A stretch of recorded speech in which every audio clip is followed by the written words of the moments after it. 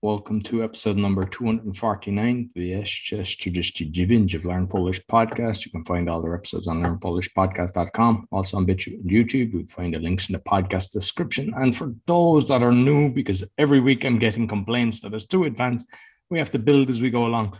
All you have to do is just go back to the start and you build up your vocabulary. Get lessons from Camilla, PolonasWatch.com. And I'm also a podcasting coach because I got 4 other podcasts as well as this one. And 4 of them have been in the top 5%. So if you're interested, you can go to bio.link/podcaster. Cześć, Camilla. Cześć. Witaj, Roy. Witajcie, nasi kochani słuchacze. Zapraszamy Was do kolejnego podcastu. Dziś piękny w Polsce dzień, 21 czerwca. To znaczy pierwszy dzień lata. Lato po angielsku summer. Dzisiaj będziemy opowiadać Wam o tej pięknej porze roku. Mamy 4 pory roku. Pora roku to season. Jest to oczywiście wiosna, spring, lato, summer, jesień i zima. I dzisiaj w Polsce jest pierwszy dzień lata, 21 czerwca. To jest moja ulubiona pora roku. A ty, Roy, lubisz lato?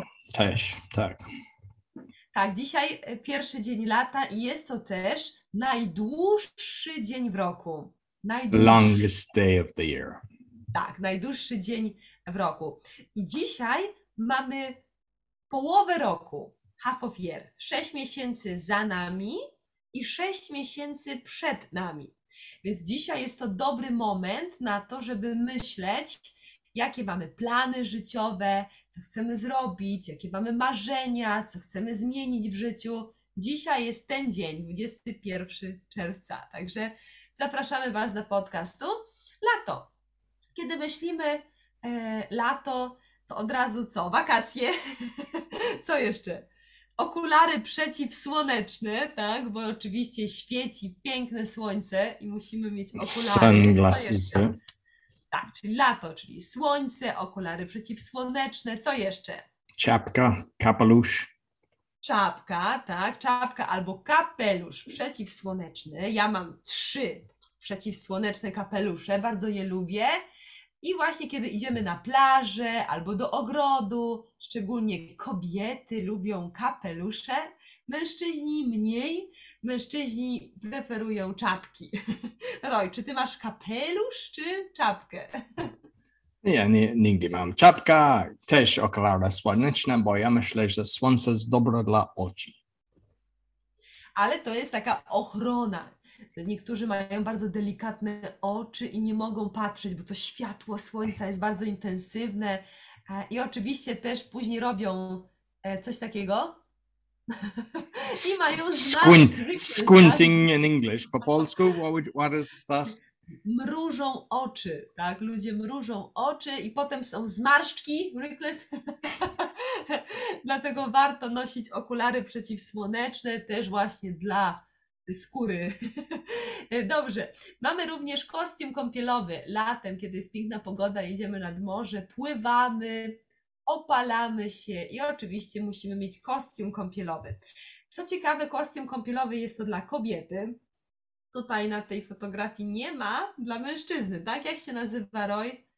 Trunks in English, I suppose. Swimming trunks. Po polsku są to kąpielówki. Także dla mężczyzny kąpielówki, dla kobiety kostium kąpielowy. Idziemy pływać. Morze w Polsce jest zimne, ale jeżeli jedziemy za granicę, to możemy pływać w ciepłym morzu. And that one is like a full swimsuit. So what's a bikini in Polish? Kostium kąpielowy bikini to jest dwuczęściowy kostium, jak two parts, tak? Dwuczęściowy kostium, nie mamy specjalnego słowa. Walizka, tak? Kiedy jedziemy na wakacje, tak, to musimy spakować ubrania, pieniądze, dokumenty, okulary, kapelusz, kostium, różne rzeczy pakujemy do walizki, paszport, jeśli jedziemy za granicę. Kiedy jesteśmy na plaży i też chcemy ochronić skórę przed słońcem, używamy parasola plażowego. Parasol plażowy. Yes, the umbrella. Yeah. Then you have the creme as well. I oczywiście krem przeciwsłoneczny również. Jeżeli nie chcemy mieć czerwonej skóry, a nie raka. Tak, rak to jest cancer, rak Ale skóry. lepiej czytać składniki, bo czasami it causes rak, so uwaga. Tak, najlepiej naturalne Tak, dokładnie. składniki. Także słuchajcie, mamy lato, jesteśmy pełni energii, bardzo szczęśliwi, świeci słońce, dzisiaj jest najdłuższy dzień w roku, możemy planować nasze życie, bo dzisiaj jest połowa roku. Planujemy również wakacje, planujemy wycieczki nad morze, w góry, pakujemy walizki, bierzemy torbę, okulary, bierzemy parasol plażowy i idziemy odpoczywać.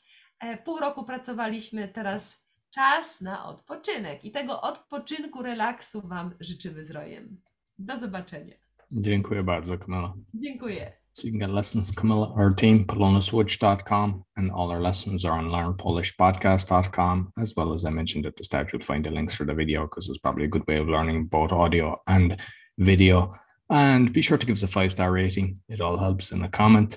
And subscribe because then you get the thing straight to your, whether it's on Spotify or Apple or Google, we're on all of them. And if there's some that you listen to that we're not on, just let us know. We'll be happy to add it. As mentioned, I'm a podcasting coach. You'll find me on bio.link/podcaster. Until next week, dziękuję bardzo i do widzenia. Do widzenia.